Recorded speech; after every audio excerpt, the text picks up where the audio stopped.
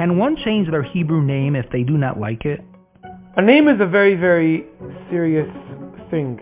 In fact, the Arizal writes that the name is Tzinar HaChaim, HaMechaber HaNeshama Maguf. This is the thing that connects the body together with the soul. Due to that, it's not just something, this trend, that anybody that has some kind of a hard time decides he's going to change his name and a new energy should rest upon them. It's not so simple to do it. However, there are exceptions. Exception number one, it's brought down in the Gemara, that if somebody, God forbid, is very, very unhealthy, one of the things that could change the verdict upon him is changing his name. The way we do it, we don't actually change a name, we add a name. We usually will add a name that has to do with life. For example, Chaim, Refol, Alter, and even then we will not change the name, we will just add, as we said, that extra name. That's one thing.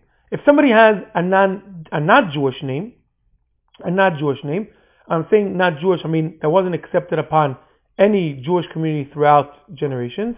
In such a situation, the way he should get himself a Jewish name is by having or getting an aliyah next to a Sefer Torah, and if it's a woman, then somebody should be naming her by the Sefer Torah, that's the custom.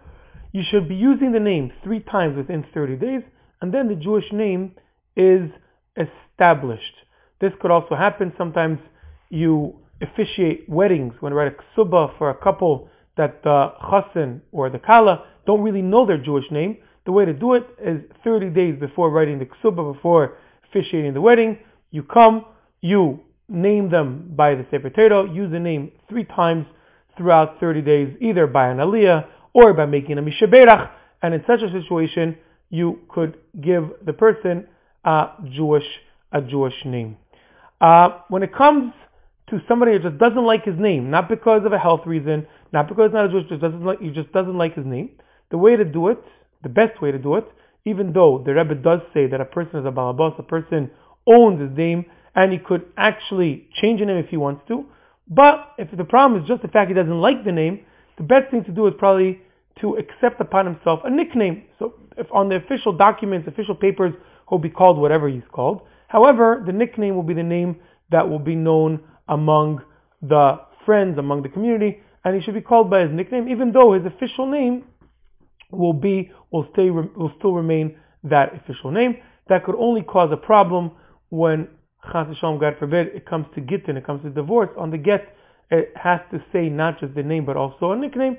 So then he could use the official name together with the nickname. And besides that, he'll be able to be called by the original name that he was named. Especially, the Rebbe writes that it is customary that a person is named sometimes after his forefathers, sometimes in the name of a tzaddik. You don't just want to disconnect that. That's why it's better to keep the original name, accept upon himself a nickname. That way, whenever it's going to be an official event, he'll use that official name. The nickname will be used on a daily basis. And in Chas v'shalom, if he has to write a get, he'll ask the Beis Din, and they'll probably put both names on the actual get.